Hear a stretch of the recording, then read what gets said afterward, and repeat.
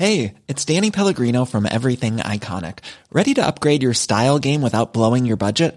Check out Quince. They've got all the good stuff, shirts and polos, activewear, and fine leather goods, all at 50 to 80% less than other high-end brands. And the best part? They're all about safe, ethical, and responsible manufacturing.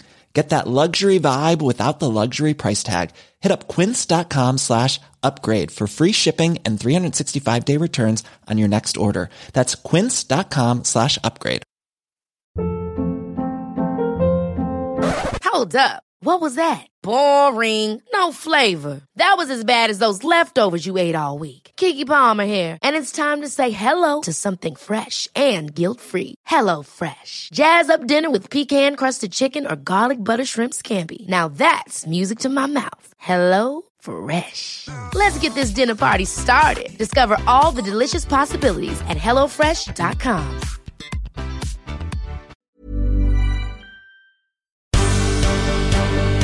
The Michael Reid Show podcast. Tune in weekdays from 9 on LMFM. To contact us, email now, michael@lmfm.ie.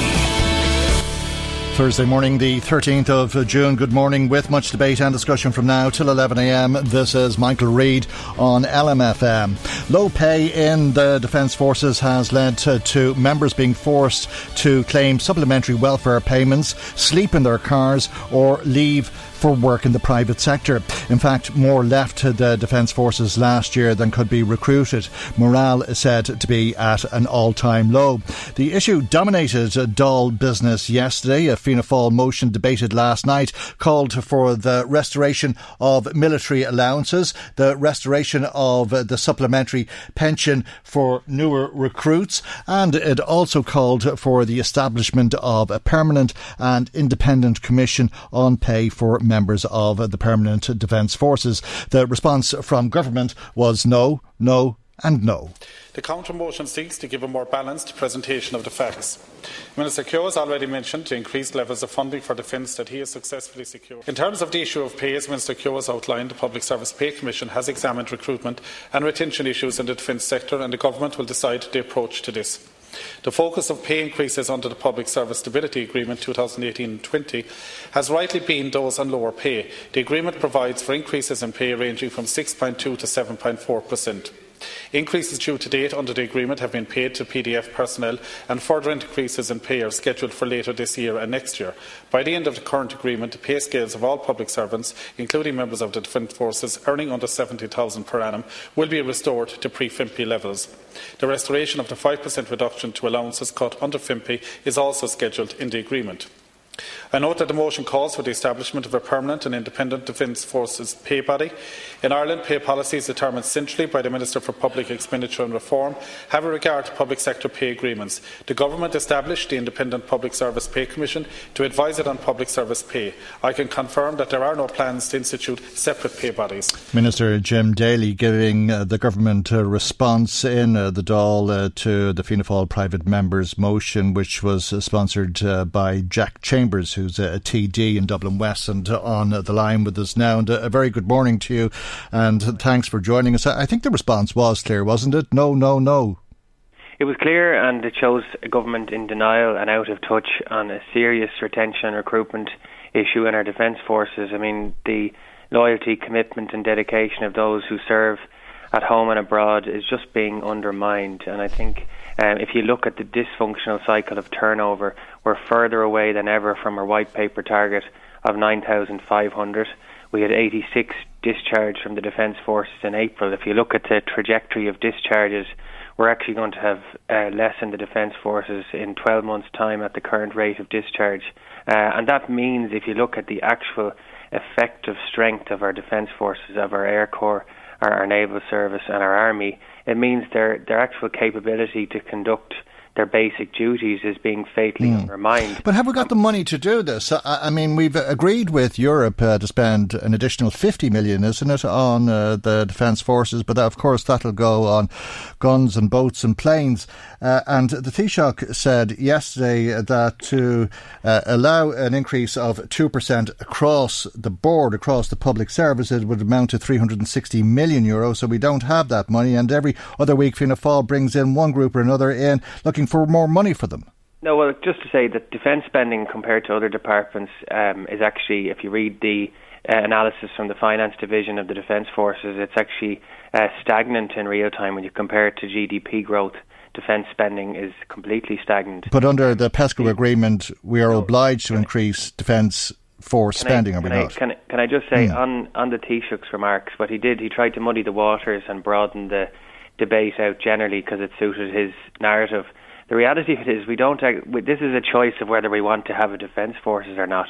If you look at what happened with the Gorse fire in Donegal and being able to man an Air Corps crew, it took a number of hours to actually achieve that. We had our naval ships docked last year in Cork because they couldn't conduct basic duties, and the Chief of Staff, Vice Admiral Mark Mellett, has said on the record, which is quite unusual for a Chief of Staff, to say that they have huge difficulty filling leadership positions to fulfil our peacekeeping duties. And I'm not arguing that with you, Jack Chambers. I'm not arguing any of these points with you, but what I am saying to you is that the government's argument is that the money isn't there. In fact, the government's argument is stronger than that. They're saying that the Defence Forces have already got their pay increases. No, they're wrong. And what we've actually proposed is quite a sensible and prudent approach in the context of overall pay policy. What we want is pre-FEMPI restoration of military allowances, and we've actually outlined a mechanism to pay for that. If you look at the returns, the net return to the Exchequer and the return to the Exchequer over a period of years, nearly 100 million was returned over a 5-year period from 2014 to 2018. And if you actually read Military Management's submission as part of the Public Pay Commission process, they've outlined that in the context of Vote 36, which is for pay and allowances, we should use the amount not utilised for pay as a mechanism to increase allowances to actually retain our staff. Because what's happening here is the exodus is increasing, the tsunami is growing of people leaving our defence forces, which means two things happen. They're going to have to. We can't recruit our way out of this, but also that the cost of recruitment rises, but also the cost of pensions rise. So instead of trying to keep people actually in our defence forces and keep the morale and to move us away from the cliff edge, you have a pension liability when people are actually discharged. So it's kind of robbing Peter to pay Paul. You're moving money from Vote 36 to Vote 35.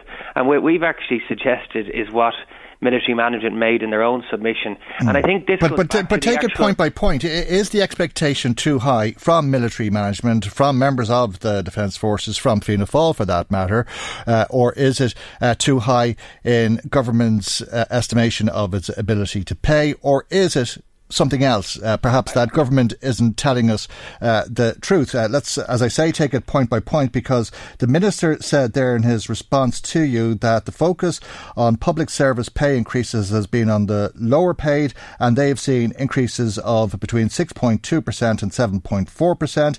He said that by the end of the current agreement, anybody earning less than €70,000 will be restored to pre-FEMPI levels, and the restoration of the 5% cut that there was to allowances under FEMPI will be scheduled under that agreement. No, well, you see, the issue there is that if you look at the history of Defence Forces pay and allowances, there's always been a concentration and reliance on allowances, and that's for decades. When the recession hit, their allowances were savagely cut, as was their pay.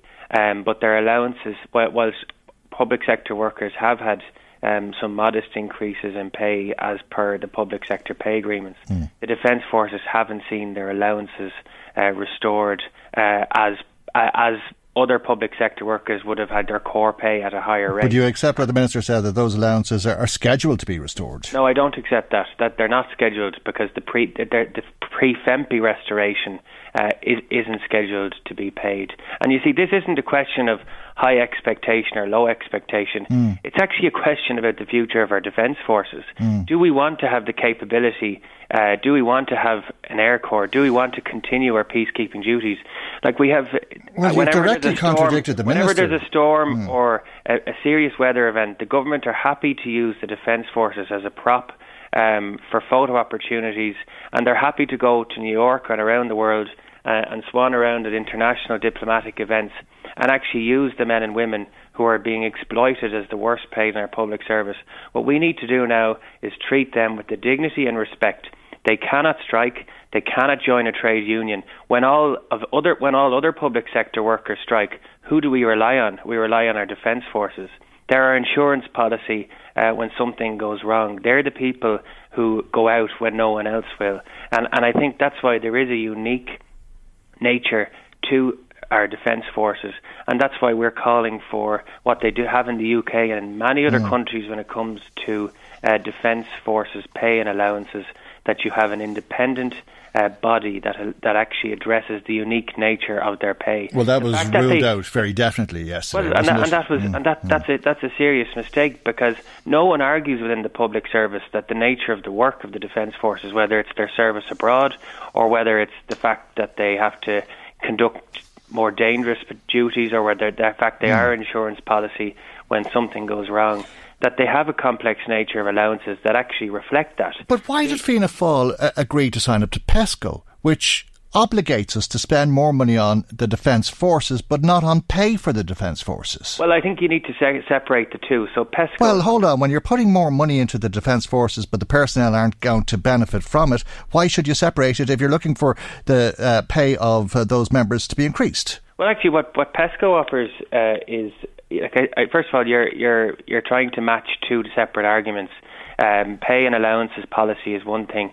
PESCO is facilitated under the European treaties to allow Ireland to opt into specific training missions, which actually training operations. So, for example, if you take cyber security, which is a huge future issue for our economy, it will allow our defence forces personnel to collaborate and train with other countries around that. PESCO is a voluntary opt-in on a case-per-case basis that actually protects Irish security. But we are required under that agreement, under European defence policy, to increase our spending on defence, are we not? But can I just say, I think if you talk to defence forces personnel, they actually want to see modern equipment and training. They want to see proper pay and allowances. I mean, a race to... Okay, but do we have to buy more tanks before we pay people to drive them? Nonsense. No, that's just a false argument. No, it's not. It is a false argument. How much? Just remind me, is it 50 million that the defence budget is to be increased by? The Defence Forces budget is being... And a lot of that relates to... some of it relates to what some of the public sector... No, under the PESCO agreement specifically. No, not under PESCO. PESCO agreement is separate completely in that you have voluntary opt-in on specific operations on a case-by-case basis. So it's not a case of having to ramp up the spending. In fact, if you look at PESCO, there's no budget. First of all, the PESCO doesn't dictate budgetary policy in Ireland. The government has the discretion under the European treaties to decide whether it wants to increase or decrease spending in each line department. What PESCO is a voluntary opt-in on various training exercises, for example, where we can cooperate with other European countries on those issues. So if you take a serious issue, and I mentioned cyber security as an example, that's a huge future issue for our economy, and I think it's worthwhile that Irish Defence Forces personnel will be allowed to collaborate with other countries, and there could be a cost to that. But there isn't a kind of a press the button approach when it comes to PESCO. That's just factually incorrect, Michael. But if I go back to a Dáil debate, who criticise PESCO are the very people it was no to Nice, no to NATO. They're anti-European, kind of Euroscepticism. Okay, January 2019, and I'll quote what the Minister of State at the Department of Defence told the Dáil. As part of our participation in PESCO, Ireland has committed to regularly increase our defence budgets in real terms. Yeah, so exactly. That's black and white. We're going to be participating in exercises and in training missions where we can collaborate on a voluntary opt-in basis. So PESCO has a number of projects. Okay, let me read it again. As part of our participation in PESCO, Ireland has committed to regularly increase our defence budgets in real terms. Well, that and I can tell you why that will be the case because it's part of our commitment to PESCO. If you opt in to a training exercise, there'll be a cost implication for that over the next 3 years. And obviously, as part of the participation in a training exercise, you will be it will have a cost implication. But it's not a case of a participation. For example, PESCO will involve our military personnel actually being able to improve their training, their own capability. They can bring... and we're going to end up spending more money on defence budgets. The Minister said that last year no extra costs were incurred, but that may change this year as capabilities are developed and acquired through PESCO projects. Exactly what you're saying. But the bottom line is that we're going to spend more money on our defence budget because of signing up to PESCO, which is denying money to the members of the defence forces. No, that's not true. That's absolutely not true. The reason the members... Well, what would we do with the money otherwise?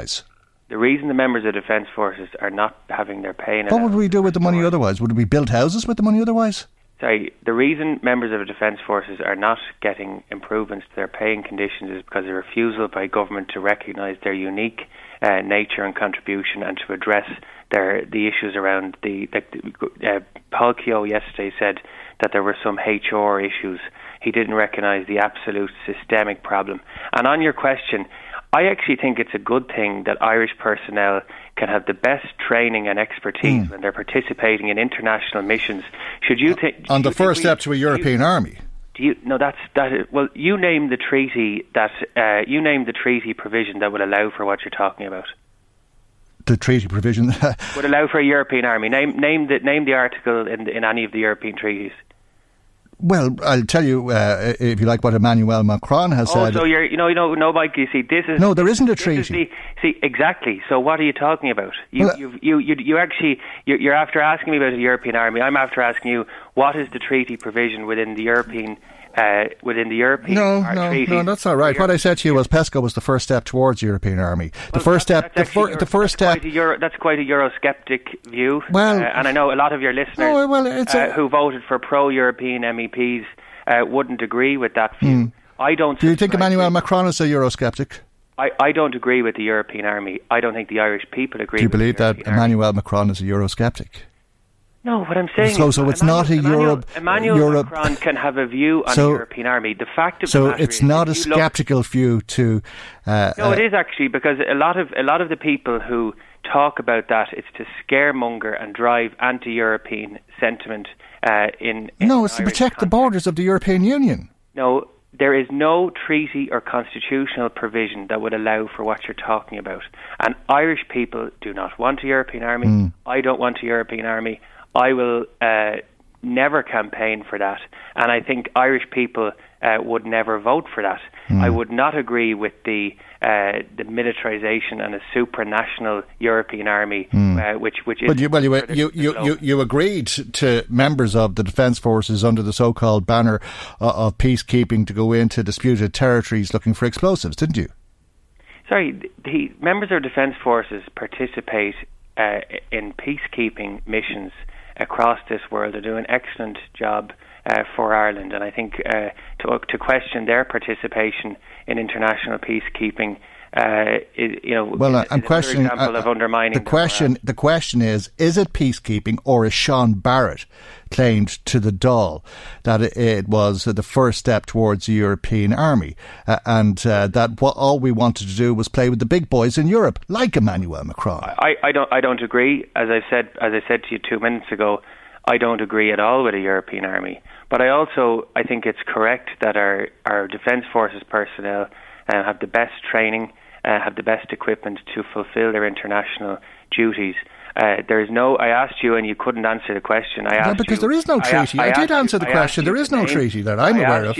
Exactly. So why are you talking about a European army? Because steps are always taken in advance of coming to a position such as drawing up a treaty. And what I said to you was it was the first step towards the European army. I did not say that there was a treaty. Do you accept that if that was ever proposed, do you accept that Irish people would have a democratic right to block that? Do you accept that? Well, do they? Of course they do, because the European treaties as they are don't allow for it. So if it was ever proposed, they would have the right to block that as they've blocked other proposals in the past. Yeah. And I think that's they voted on them again. Well, all I can say is I don't subscribe to that proposal. There is rhetoric within Europe and within some Eurosceptics at home about that proposal, which drives anti-European sentiment. And it's important that when we're talking about European policy, we keep to our facts. Okay. There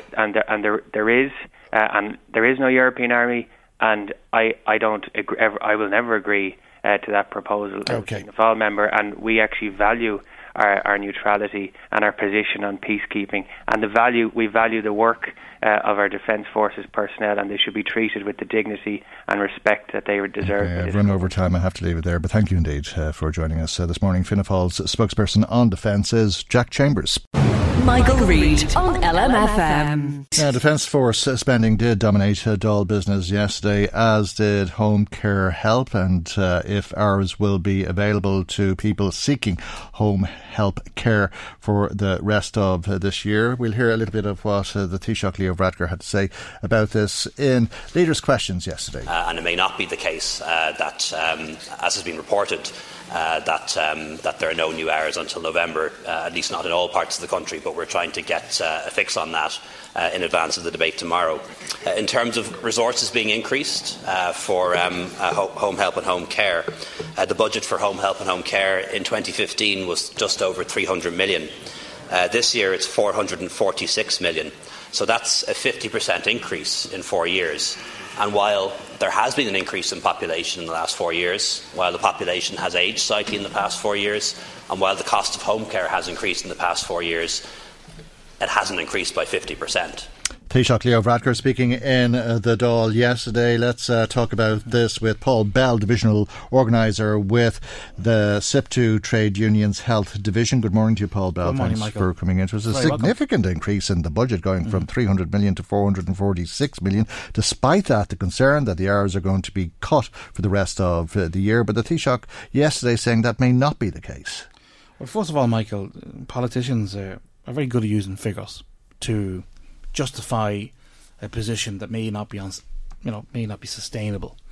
It also masks the fact that maybe, and we are very convinced that the budget for home care provision has never been sufficient, whether it was in 2015 or 2019.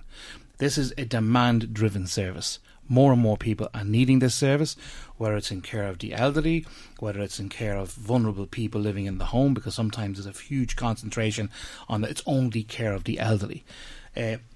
But the models of care that we are adopting in this country, and quite rightly so, is to try and care for people in their community as close as they are to family and friends and neighbours, and again you have to provide services in that way. We, as representing home helps or home care support assistance, as rightly now they are titled, do know that there's more and more pressure on the service, even the amount of time that's been given to each client, and that is a big concern. This is not a luxury or a helping hand, and sometimes it's essential, and I use the word essential in the purest of terms, in that people cannot stay at home unless they receive this service. And the question then that has to be asked is, what happens to these people if they can't stay at home? They go to hospital. They remain in hospital. They become part... Or care institutions of some sort. Or they end up in care institutions. So one way or the other. I mean, there's a very clear fact here. You know, the figures that we've looked at through the research provided, it costs €5,964 a week to care for someone in an acute hospital bed. I don't mean to contradict you, because you are right. They will go to hospital or to a care institution, but not always the case. Sometimes it means that they just won't get out of bed. Sometimes it means that they won't wash. Sometimes it means that they won't see another human being from one end of the week to the other end of the week. Well, I'll touch on that point, Michael, no difficulty, but it costs €160 per week with a home care support package. That's what it costs. Now, they're the figures that are out there. The points you're making are very, very important. Firstly, people calling to home, community care workers, in some cases are replacing family members.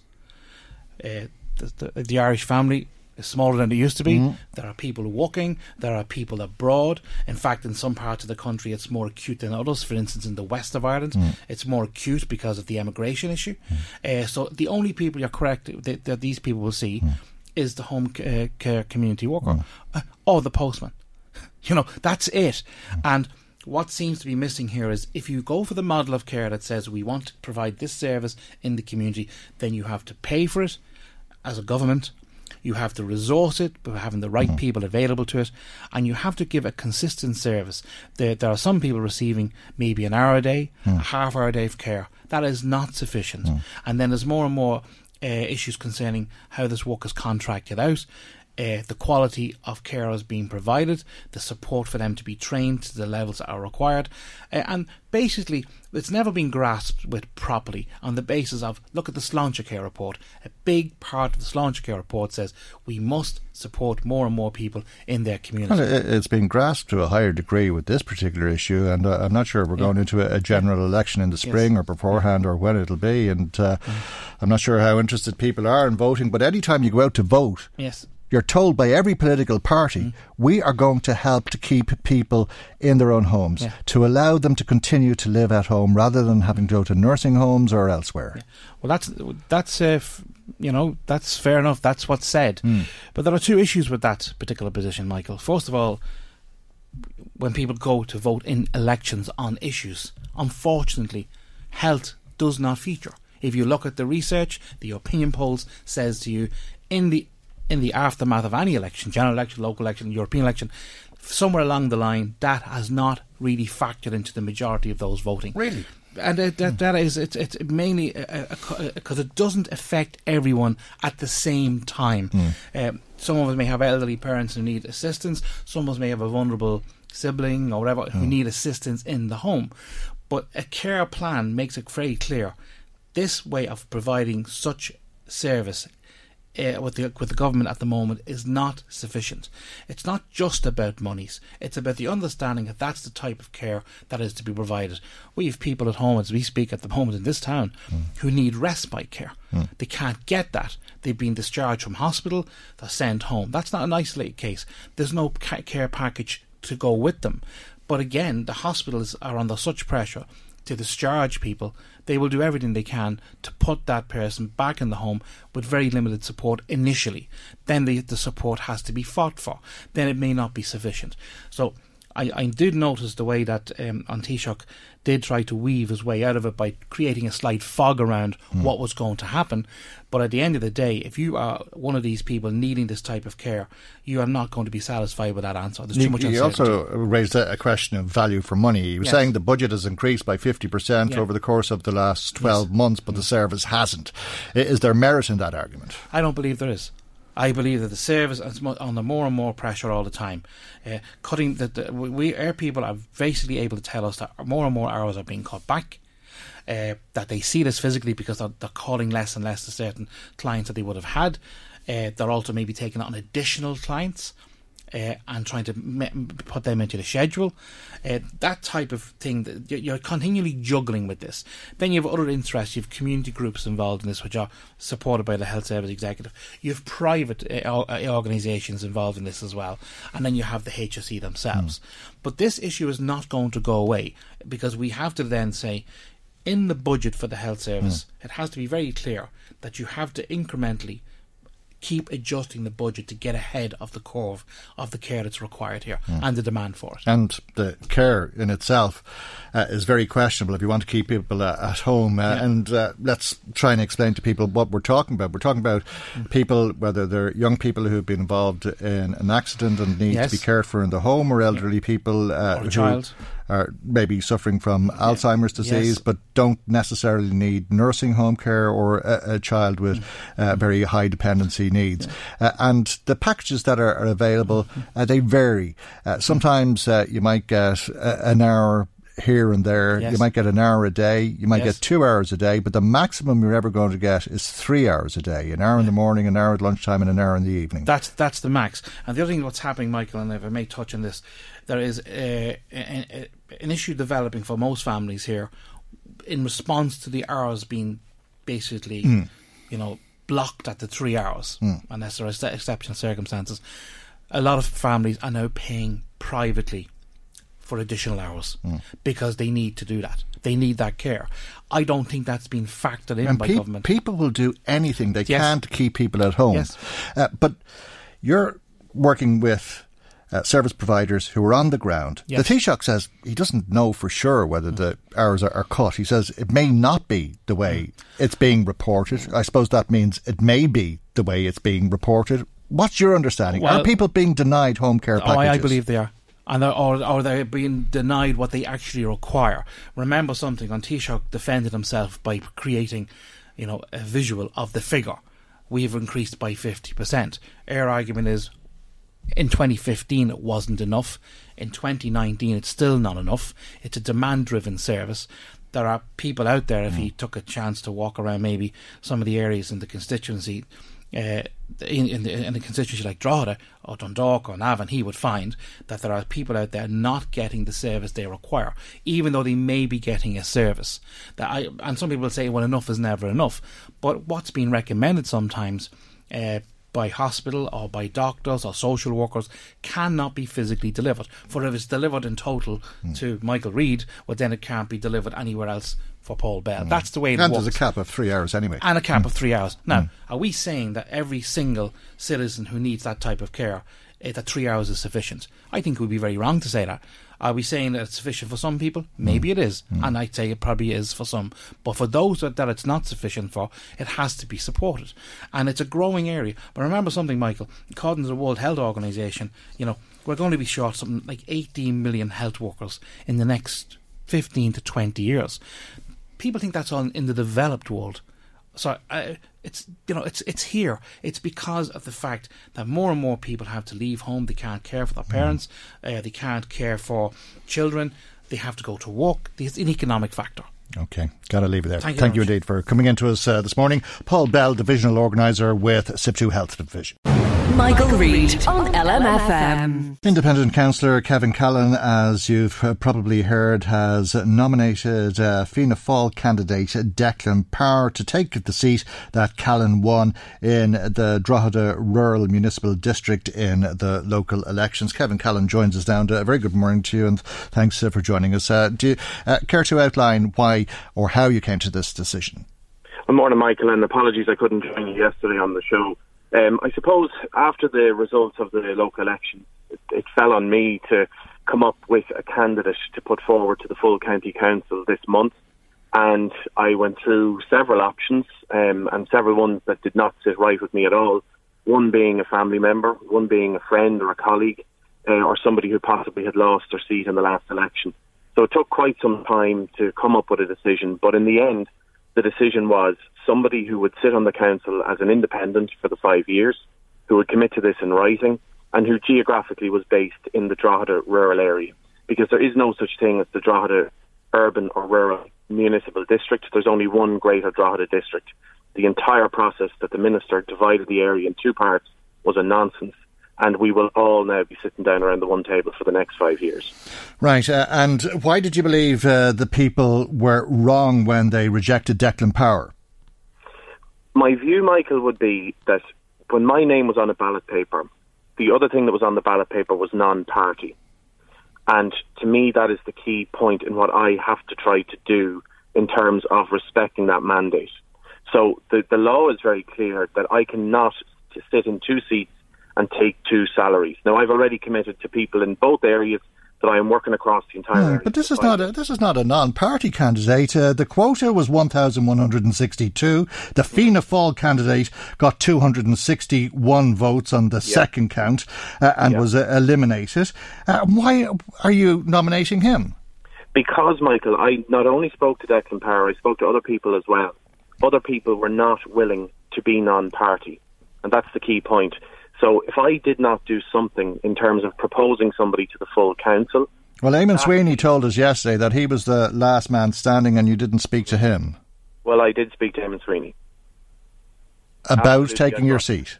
Absolutely, and I met Eamon Sweeney in relation to that. And I communicated with him by telephone and text message. I told Eamon Sweeney my issue was that he was a member of a party, people had voted for a non-party, and that I needed to have somebody in the council working with me as a non-party. He was not willing to leave his political party. He said otherwise, and we leave that to the two of you to thrash out. Leanne Soren, a Sinn Féin candidate, did you speak to her and make the same offer to her? No, I did not. Why? Because, Michael, I was focusing on the geographic area that I think needs the representation. Clogherhead, which came in from Ardee into the Greater Drogheda area, is an area which, in my view, requires an extra councillor sitting in that area. And that is a decision that I have had to make. And that is why you didn't speak to the other Fianna Fáil candidate, Richard Cooney, is it?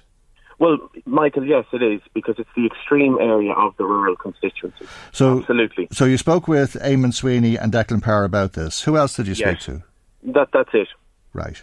And then when Eamon Sweeney said he wasn't willing to take the seat as an independent, Declan Power said he was, and you opted for him.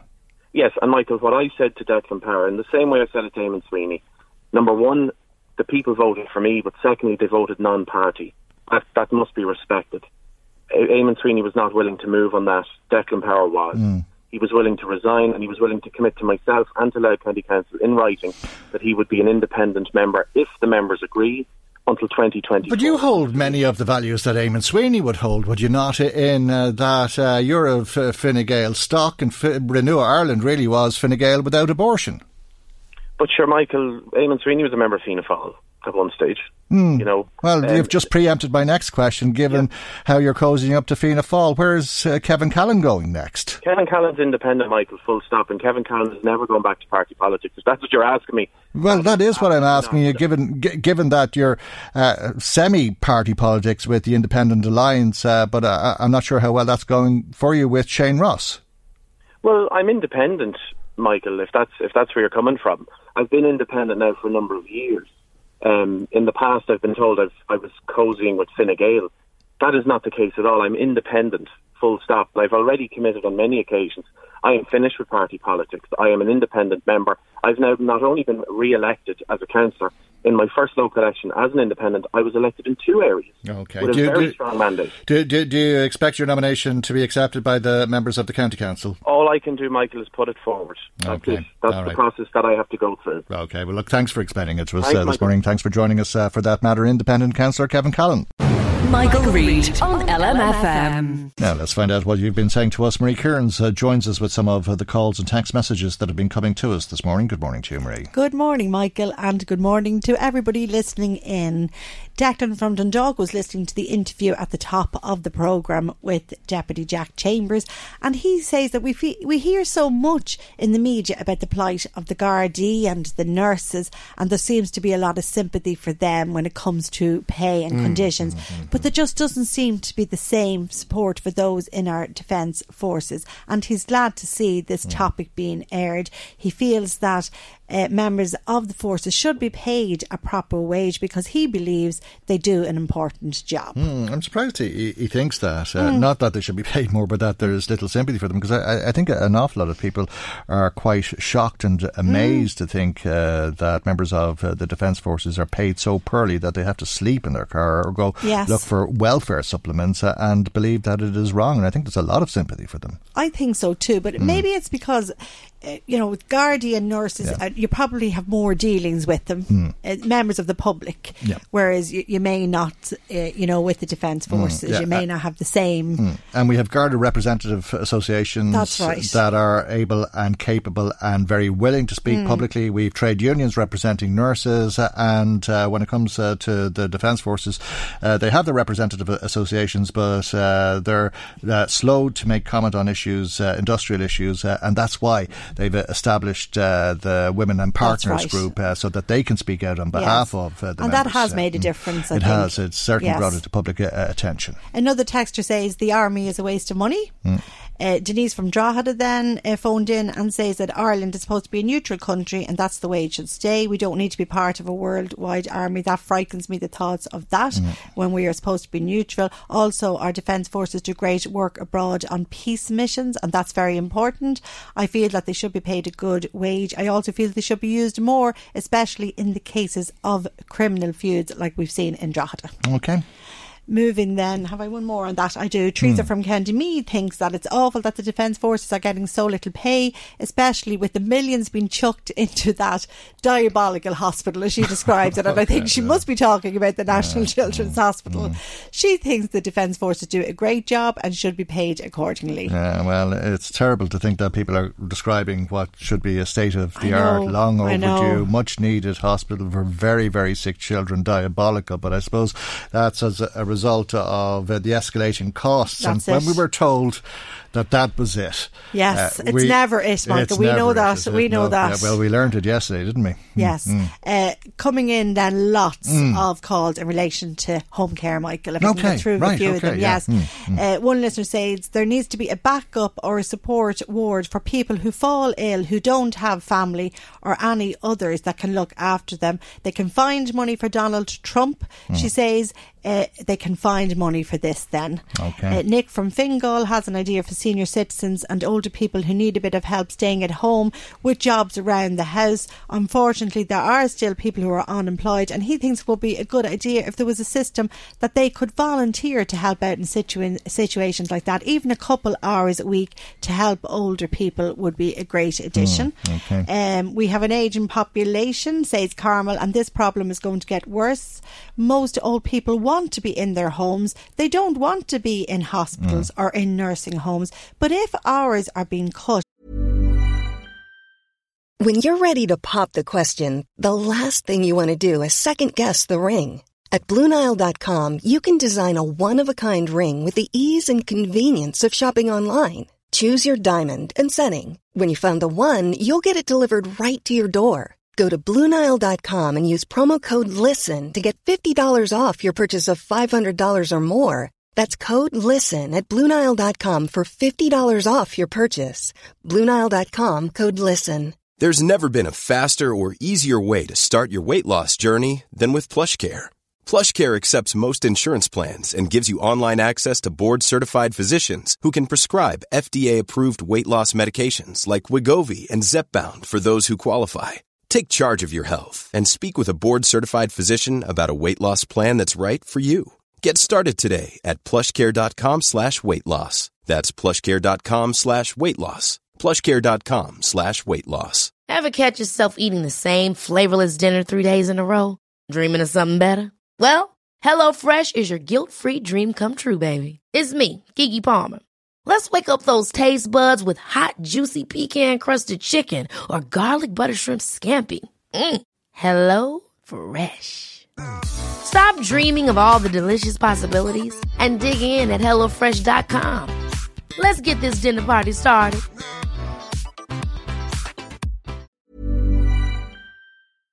How are they going to be able to stay at home when they already can't manage? Okay, well, as Paul Bell quite rightly pointed out, it's not just old people who avail of home care packages. It's from the very youngest to the very oldest people in our society.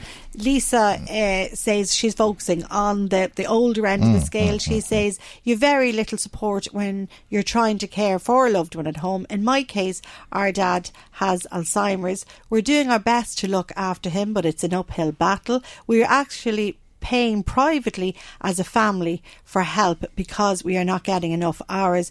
But the pressure financially is enormous, and I'm not sure how long we can continue. Well, that really does make the point that Paul Bell raised with us, that some families have to top up these hours because the 3 hours or whatever is being allocated to them are not enough. That's right. Paul Bell is right, says another listener, didn't want to give name. Many people are not getting the care they need. A half hour or an hour is not sufficient in some cases. Sometimes it is, but in some cases it's not, especially when a person lives on their own and needs help to be washed and dressed. And to have human interaction, which is one of the most important parts of it for a lot of the people. Very good to be getting all of those calls. We'll come back to them in a moment, but we're going to break from the calls for a moment because, as you've been hearing, a very contentious issue was raised in the Dáil yesterday by a local TD in Meath West, Peadar Tóibín, who's the leader of the Ain 2 party. He accused the Taoiseach of sweeping what he described as an illegal abortion under the carpet. Peadar Tóibín was speaking under Dáil privilege. Peadar Tóibín Gomalechte, Deputy Peadar Tóibín. With the legal representative of the family whose healthy child was aborted at the National Maternity Hospital recently. This is a desperately tragic case, Taoiseach, and the family were falsely told that the child had a fatal fetal abnormality. They claimed that their child would be with them here today, only for the actions of the hospital itself. The family are stating that this was an illegal abortion. They stated that the medical practitioners who signed off on the abortion never examined the mother in question, nor even met with the mother in question in advance of the abortion. If this is the case, Taoiseach, then it is contrary to the law that you brought in, and it is in fact illegal. The family state that they have been ignored by the government with regards their calls for an independent investigation. They said that they have had no real input into the terms of reference, into the internal review that you are planning. And they're also shocked by the allegations that have been made that the medical professionals that are signing off on the abortions have also got a commercial interest in the companies that have produced the fatally insufficient tests in the first place. The bereaved family are shocked to hear also this week that the state claims agencies is going to indemnify the private company that carried out the fatally insufficient tests. They are furious, Taoiseach, with yourself for stating in the Dáil that this is a confidential issue. They believe that you are looking to sweep this illegal abortion under the carpet. And we're asking you here, Taoiseach, will you change the law? Will you institute guidelines? And will you carry out a fully independent investigation? And it is a private matter, and I'm not party to all of the information, either from the family affected or from the hospital's side either. So I really don't want to get involved in commenting on an individual case, even one that is very, very sad, such as this, particularly when there may be legal proceedings underway. But I do understand that the Minister for Health does want and expect that a external inquiry be carried out into the facts of this. Thank you, Taoiseach. Deputy Fiona O'Loughlin.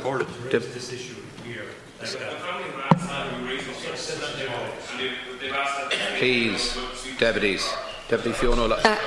Thank you, and Ciaran Corla went to Fiona O'Loughlin at that stage. As you can hear, Peadar Tóibín clearly not satisfied and had lots more to ask of the Taoiseach, and said that he had raised the issue with the Minister 3 weeks ago, but very serious issues raised by the Ain 2 leader in the Dáil yesterday, speaking under Dáil privilege.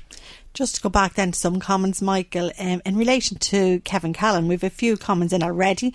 Councillor Kevin Callan and who he's proposing to replace or to fill that seat, rather, Declan Power. John from Drogheda says, at least Kevin Callan picked someone who is living in the area and was actually brave enough to run in the elections. And I wish Declan Power the best of luck, says John.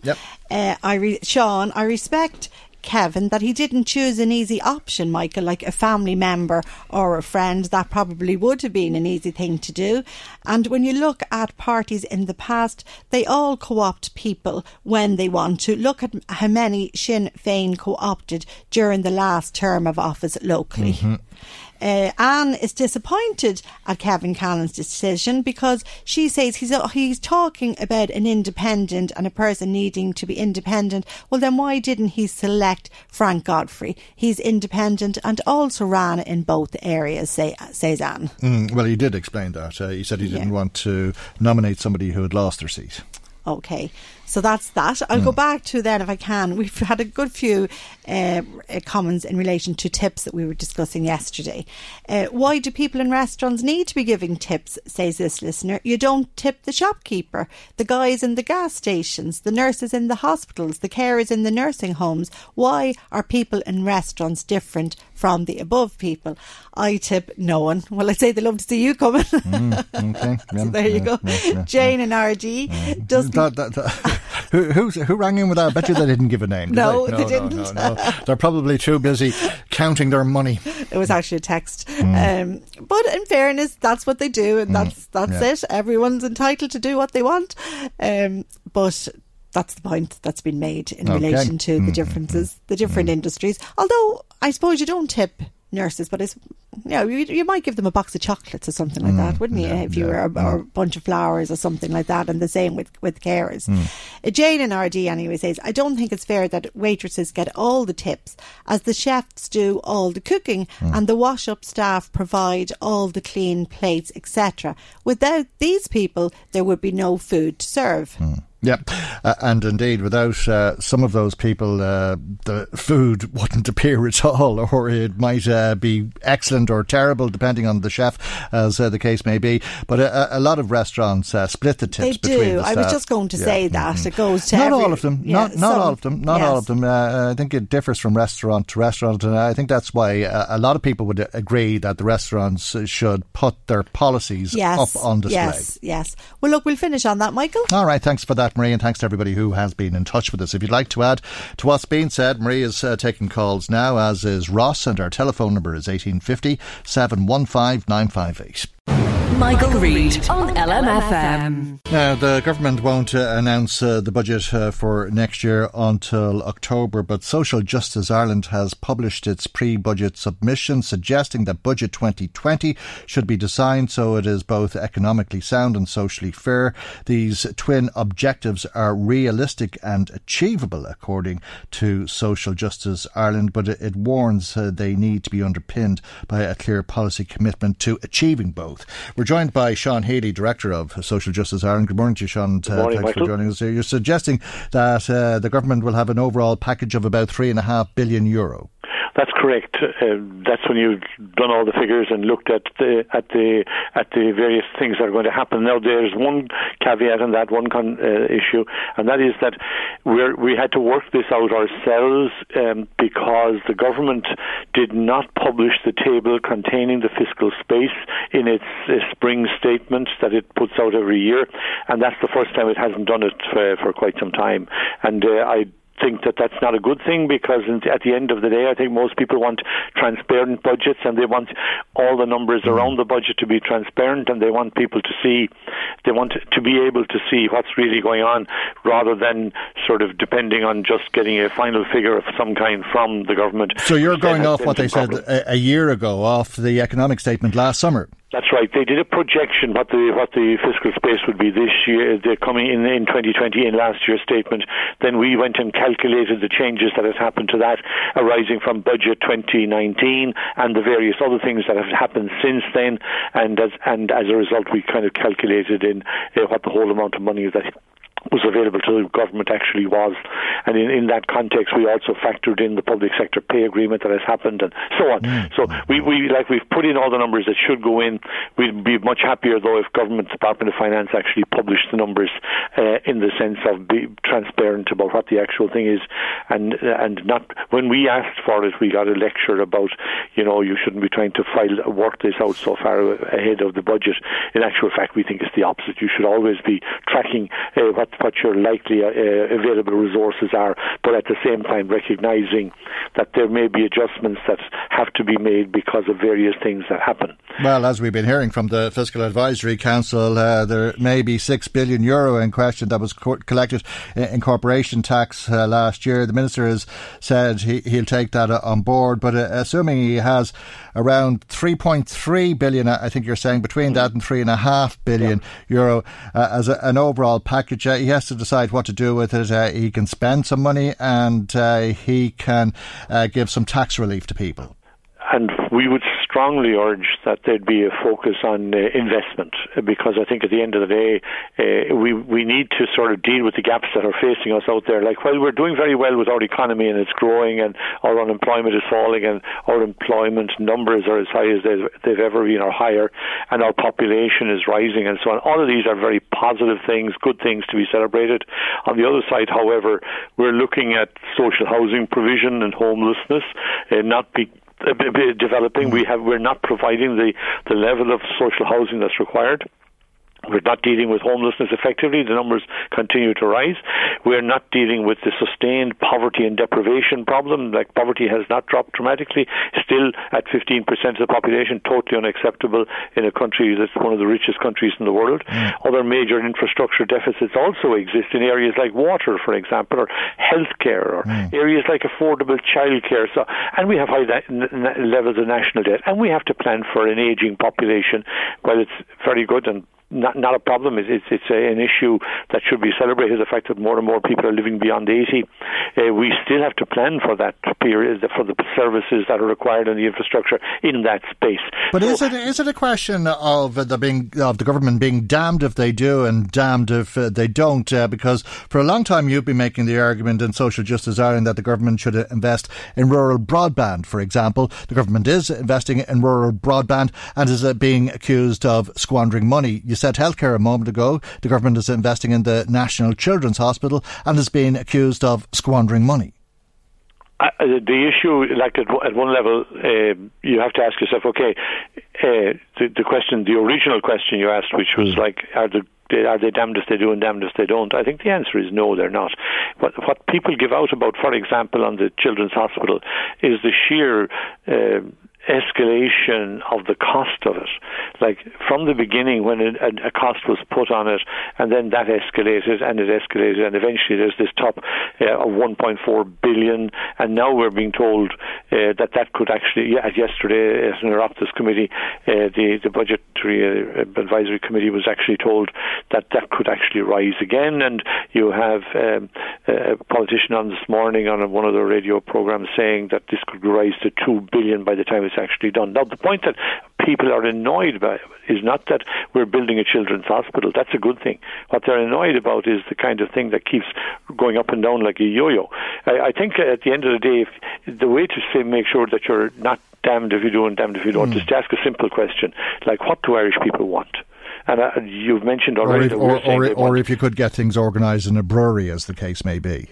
Well, basically do it in a kind of like, they at one end, people want an end to homelessness. They wanted the housing problem dealt with. They want the hospital waiting list reduced. They want child poverty to be dealt with. Do you think that people really want it? I mean, are they just making platitudes when they make these statements? Because if you look at the local elections, Fine Gael was rewarded despite all of these things. I think they got an extra 20 or 30 seats, and any other gains went to Fianna Fáil. I think there's an issue in local elections like that. They're very I think local elections are very dominated by local issues and by local personalities, and consequently I wouldn't see them as a kind of an overall statement of like what a government should do in a budget. I would ask a question though about like what people would support and what they wouldn't support. If you look at the last general election, people did not support the idea of tax cuts as the priority which was actually presented to them. They rejected it. Instead, they supported, quite surprisingly, and for some people, but not for people like myself who've been arguing this, because I think this is where Irish people are at, they supported an approach that said we will put more money, we will invest the money we have. It's limited, but we have a long way to go to deal with, to get the society back to where it should be, to get our services in health and education, our infrastructure in social housing, public transport, broadband, to bring those kinds of things up to kind of EU level, or at least the Western European level, which these are our peer countries, the EU 15 as it's known. And that particular, we still have huge gaps there. And I would be strongly of the view that Irish people would be much happier to see a decent healthcare service, a decent education system, a decent public transport system and social housing dealt with, a childcare address, rural broadband, rather than giving them a small amounts of money in tax cuts and tax breaks. One of the things they could Having do, said that, though, the party that promised to abolish the universal social charge ended up in government. It did, but at the same time, it lost out dramatically on where it had been in the actual election, and I think they didn't certainly get anything close to a majority. I think in the context of what we're talking about, it's important to take a look at the various areas. That's what they should be doing, and taking a look at the types of things that need to be done. For example, the thing that we haven't touched at all this morning is climate change. Like, climate change is a huge issue that most people feel needs to be addressed. There are some people who deny that there's any climate change happening, but I think the vast majority of people now realise we're at a critical moment on this. There are initiatives that need to be taken in pursuit of a cleaner environment and dealing with the climate change issue. Well, the Taoiseach was asked this week to introduce a nationwide smoky coal ban, and he said he's reluctant to move too quickly towards doing that for fear of being sued by the coal companies.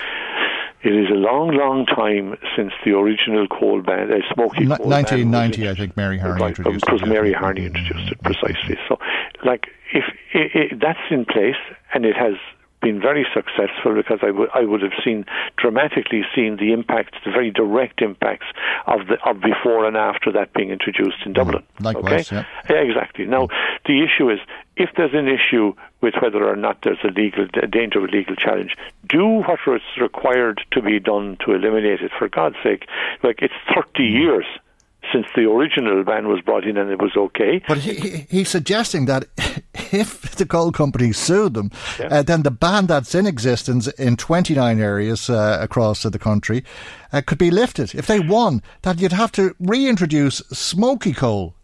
I know.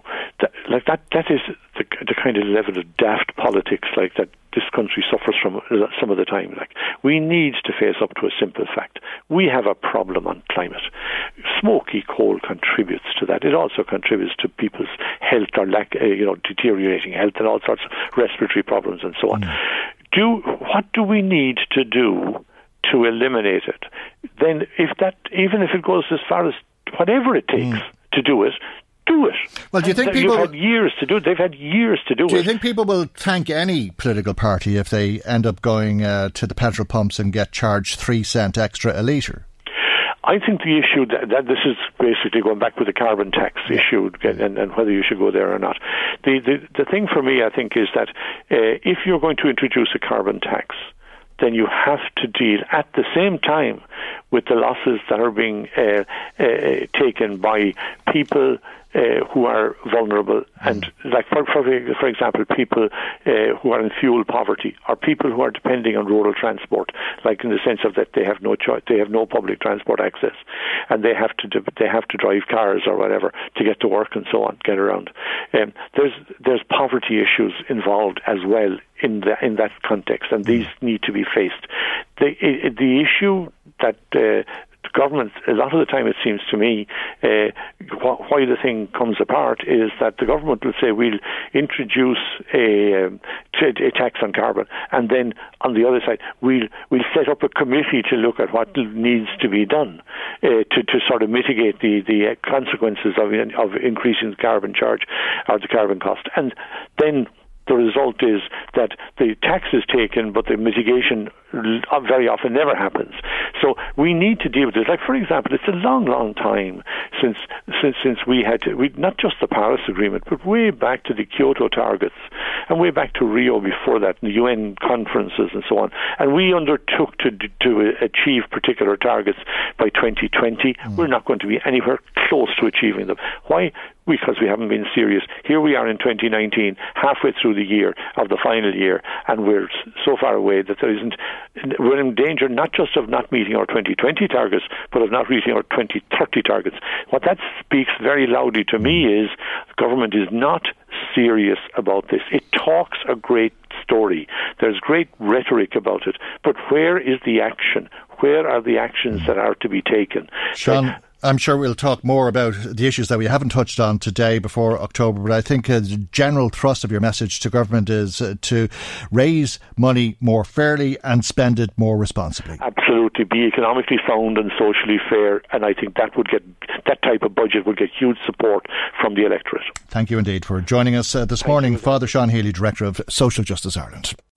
Michael Reid on LMFM. We'll talk in a moment about new guidelines for expectant mothers with gestational diabetes. An introduction of these guidelines has come as great comfort to Brenda and Michael Ryan, who said this to the Coroner's Court in Dublin this week and told the court about the death of their child in October of 2017.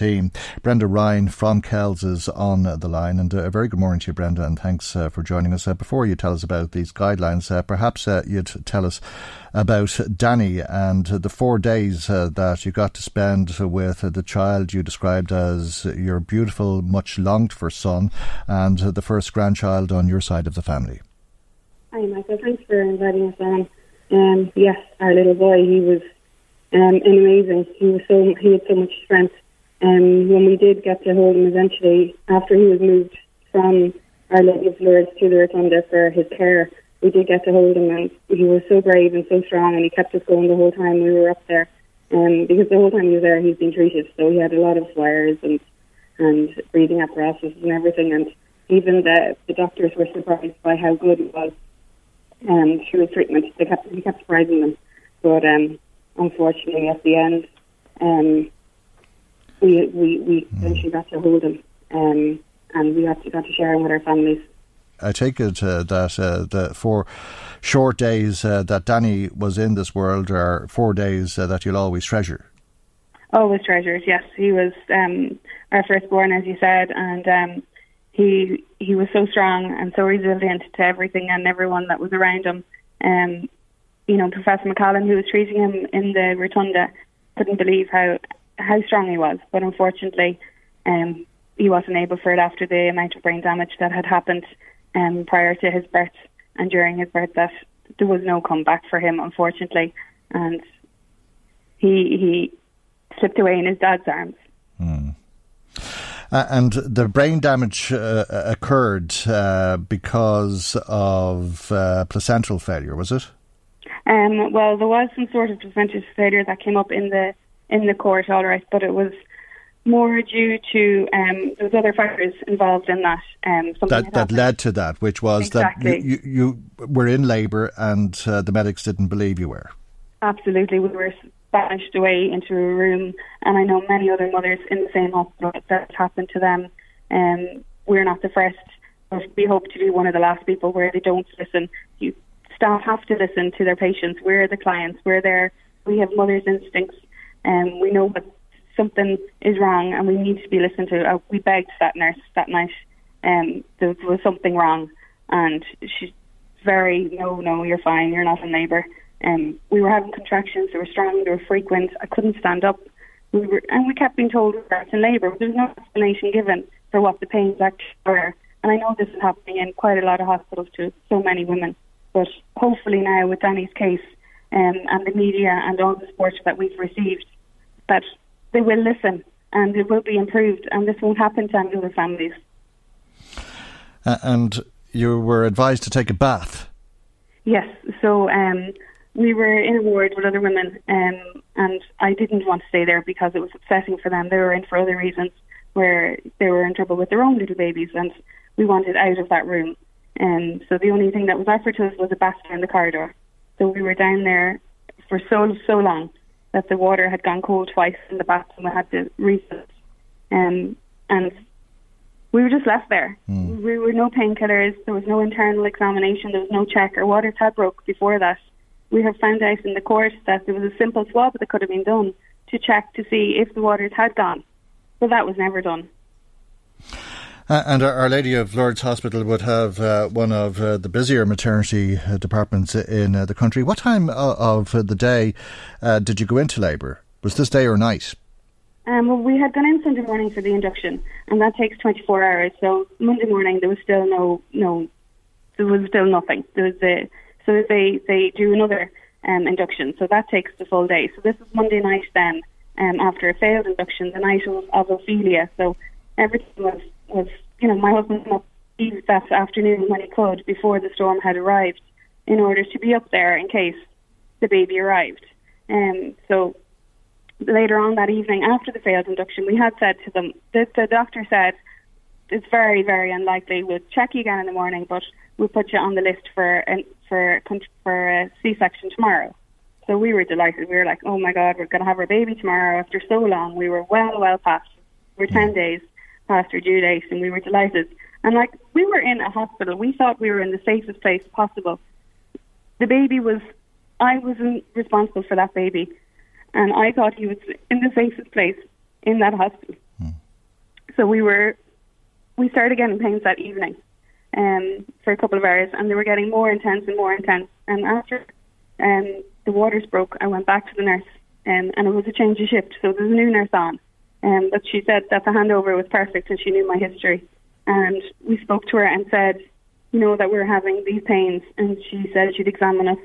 And she did examine, and she checked his heartbeat, and she said, no, you're not in labour, go and have a bath. It's an option there to you if you want. So we did. And that was probably the worst thing that we could have done, because we were left there and there was no checks being done on us. And we were so vulnerable. Having a baby and giving birth is one of the most stressful things in the world. It's so scary. And they need to be there. The medics need to be there. They're the professionals. And you believe that you were out of sight and therefore out of mind. Do you think that the hospital, that the maternity unit was understaffed at the time? And that's why I was asking you what time of the day it was. If it was at night time and in the run-up to the big storm, do you believe there was a full complement of staff? I know when we were downstairs earlier in the day, when we were being checked during the induction, and the nurses were asked to stay on in case there was any emergencies, or in case they couldn't go home, or in case the nurses couldn't come in the next day. So the hospital, it seems, had plans for extra staffing. So we don't believe it was a staffing issue. It was that we were left out of sight, out of mind, as you said. And as you said, a swab would have determined as to whether your waters had broken or not. But before you got to that point, an ultrasound may have changed the outcome for little Danny, because, as I understand from the report, you had scans at 28 weeks, 32 weeks and 36 weeks, but you didn't have a formal ultrasound between 36 weeks and giving birth at 40 weeks. Yeah, when we went in on our due date, we were told to go, that there were no concerns. Danny was absolutely perfectly healthy. There was no problems with our baby. So we were just let go for another week. And we were brought back in the following week, a week overdue, and the doctor said, right, we need you in. So the next available induction date was the Sunday. So that was the Thursday. And on the Sunday we went in. So there was no ultrasound done since in that time. Would have shown that there was something going with the placenta. And in the review from Drogheda since then, that was done by the Rotunda team, they have put in an explanation or a suggestion that the ultrasounds are done and that we're not to go over, and that sorry, I've just lost my train of thought there. Okay, yeah. That the ultrasound should be done. You gave birth at 40 weeks and 9 days. I think they're suggesting now that you should be induced at 40 weeks and 4 days. Absolutely, yes. And also the coroner has asked for a review of the ultrasound reporting, which would show so much more at that late stage. And this is the case, obviously, of gestational diabetes. The brain damage that your son incurred as a result, that doesn't sound like something that was obvious to you from what you're saying about how strong he was and how much you cherished the time with him.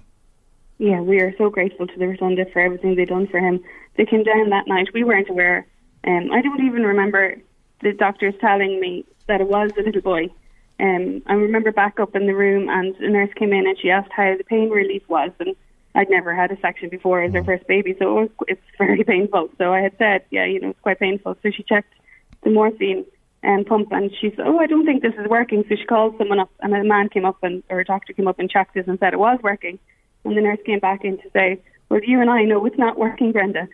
So the Rotunda team came up at that stage, and my husband was allowed down to see his baby for the first time. And then he demanded that I be brought down, so I was wheeled down in the bed. And the Rotunda spoke to us and said how unwell he was and how they were going to bring him to the Rotunda and do everything they could in their power. And that's when you first realised that his life would be limited.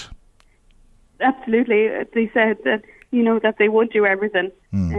But before that... But this was a shock to you, was it, Brenda? You didn't realise that... It was a shock because we were up in our own private room with a nurse coming in going, they're very busy downstairs looking after babies. I'll find out. And never, ever found out and never explained to us. 4 very long days, I'm sure, in one sense, but 4 extremely short days, and you were denied a lifetime with your son. When did you realise that there was no hope for him? They know how to speak to patients. They know that patients hope and hope and hope. And they do give you every time in the world to come around to understanding what's going on. And so it was Thursday that they had done another scan. They were going to bring him to Temple Street to do a final scan, but they didn't need to when they had done something themselves. So they explained this to us. And at that stage, you could see Danny. He was getting tired. He was having enough of this. He showed us his strength and his beauty, and at that stage he had enough. So the next day was the last day we had with him, and I just treasure it. Me and my husband, we the best dads. So Danny went off that Friday evening in his daddy's arms. It was the first baby that Michael had held, and he didn't really want to share him with me. He had. So it was brilliant. We were so proud and so happy to meet him, and it was just amazing. And the medical staff, in 2 different hospitals, it's just amazing. You can pick what hospital you go to. You don't have to go to that one particular hospital. You can pick your hospital. My own mother, over 40 years ago, lost her baby under Dr. Neary and Our Lady of Lourdes, and her note went missing. We're very, very lucky with an inquest. Coroner sees the truth and spoke up and has brought in these recommendations to try and help other families. We're not here to cause trouble. We're just here to let people know and to stand up for themselves. And it wasn't the parents' fault. It wasn't my fault. It wasn't my husband's fault. It was the professionals that are supposed to look after us. So, and it's something that the family has to live with. We had a child death in my family. What would have been my big brother passed away before I was born. And the reason I mentioned that is I'd like you to tell our listeners about Robbie. Oh, Robbie. We were very lucky to get the gift of Robbie. And he's just over 8 months old, and he's obviously the apple of our eye. He's a gem. He's what we live for now. He shows so much strength as well, and he's so happy.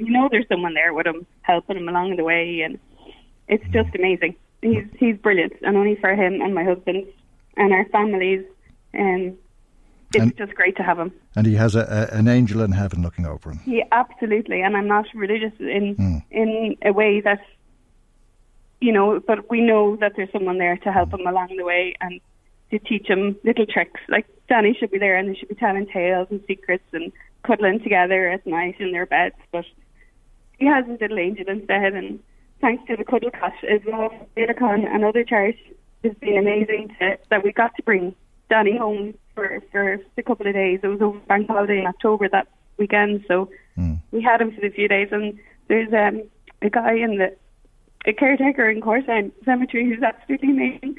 Michael Costa won't be lost without him.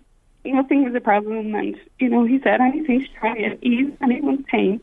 So just the support that we have got from people that don't have training, like Drogheda staff, Our Lady Stewards have training, or should have training, on how to deal with parents on the loss of babies. And if this helps any other little babies, that's what we're here for. Danny has a name, he has parents, he has a family, and he was loved as much as Robbie and any other little babies people have.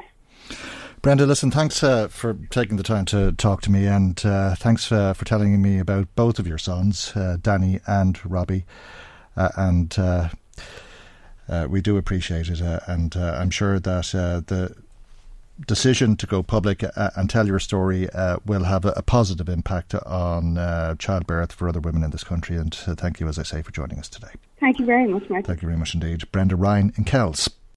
Michael Reid on LMFM. 20% of the people who drink in this country binge drink every single week. That figure rises as people's age decreases, and under 35s drinking more, or more of them drinking more frequently, and binge drinking more frequently at that. This is according to drinkaware.ie. Its chief executive officer is Sheena Horgan. A very good morning to you, and thanks for joining us, Sheena. What do you mean when you talk about binge drinking? Okay, well, binge drinking is having 6 standard drinks or more on a single occasion. And the important thing to note is what a standard drink is. So it's half a pint of beer, it's a spirit measure, or it's 100 mils of wine. So that typically means binge drinking would be 3 or more pints. And I think the binge drinking kind of message and conversation that we've been having increasingly over the last while has kind of almost got people aware of what they're doing and what they're consuming. And it might seem for many like a small amount, but it is significant according to the HSE and the World Health Organization. So it's something we need to be particularly mindful of. And especially what we're noticing is a gender bias with regards to problematic drinking. So there's a youth bias, but there's also a gender bias. And given that it's Men's Health Week, you know, Drinkaware has a campaign to try and help men understand better what they're consuming, why they're consuming, and how to cut back or indeed cut out. And are you talking about people who have 3 or 4 pints on a Saturday night, or are you talking about some people who might have 10 or 15 pints on a Saturday night? I know, well, it's actually, we're talking anything above the 6, so 6 or more, so it could be either or. And I think one of the kind of things that we really need to understand is we have the low-risk weekly guidelines, which are 11 standard drinks for female and 17 for male in a week. But also, while you might not binge drink for that, that's staying within the guidelines. If you binge drink just on your Friday and Saturday night, you may in total come under those weekly guidelines, but that is not a healthy way to be consuming alcohol. And that's really one of the things that we're trying to flag. And it's a difficult message to get across, because for many, you know, the feedback we're certainly getting is that it feels quite small. But having said that, you know, we have an online calculator. We have 1,000 people going online every day to look at that calculator to try and better understand and calculate how much they're drinking. And that knowledge piece is really, really important, because we know people are aware that they're probably drinking too much. We have, you know, huge figures with regards to the under 25s and even under 34s who feel that they should cut down. So we need to try and enable that. What risk is there for somebody at the lower end of the scale? Let's say somebody who has 3 pints on a Saturday night every week and never drinks otherwise. What risk are they? It's a very difficult one to answer, and in fairness, you know, there'll be the likes of the HSE and other organisations who would probably be in a better position to answer it than I would. But certainly there's, you know, we have the risk between alcohol and cancer is one that's there, that's proven, that's been talked about through the public health alcohol bill and stuff. So that there's an awful lot of kind of also softer, more implicit risks with regards to, you know, general health and well-being, sleeping, appetites and all of those kind of things. But I think something that's worth flagging is actually the reason why we drink. And we can see from the data that it's very much around a coping strategy. So it could be to cheer ourselves up, to forget our problems, to de-stress, and also even that social aspect of coping, so just to fit in. And that's the norm really that we're trying to redress. And it's why we use language like, let's change the trend, let's create a new trend, let's create a new norm and one which is healthier for us. OK, we have to leave it there. We're out of time. Thank you for your time and thank you for joining us this morning. Sheena Horgan, Chief Executive of drinkaware.ie, brings our programme to its conclusion today. Before we go, let me remind you there'll be a podcast available on our website, lmfm.ie, this afternoon. Thanks to Marie Kearns for producing, Ross Leahy for researching, and Chris Murray in the control tower. I'm Michael. God willing, we'll see you for our next programme tomorrow morning at 9 a.m. right here on LMFM. Good morning. Bye-bye. The Michael Reid Show podcast. Tune in weekdays from 9 on LMFM. To contact us, email now, michael@lmfm.ie.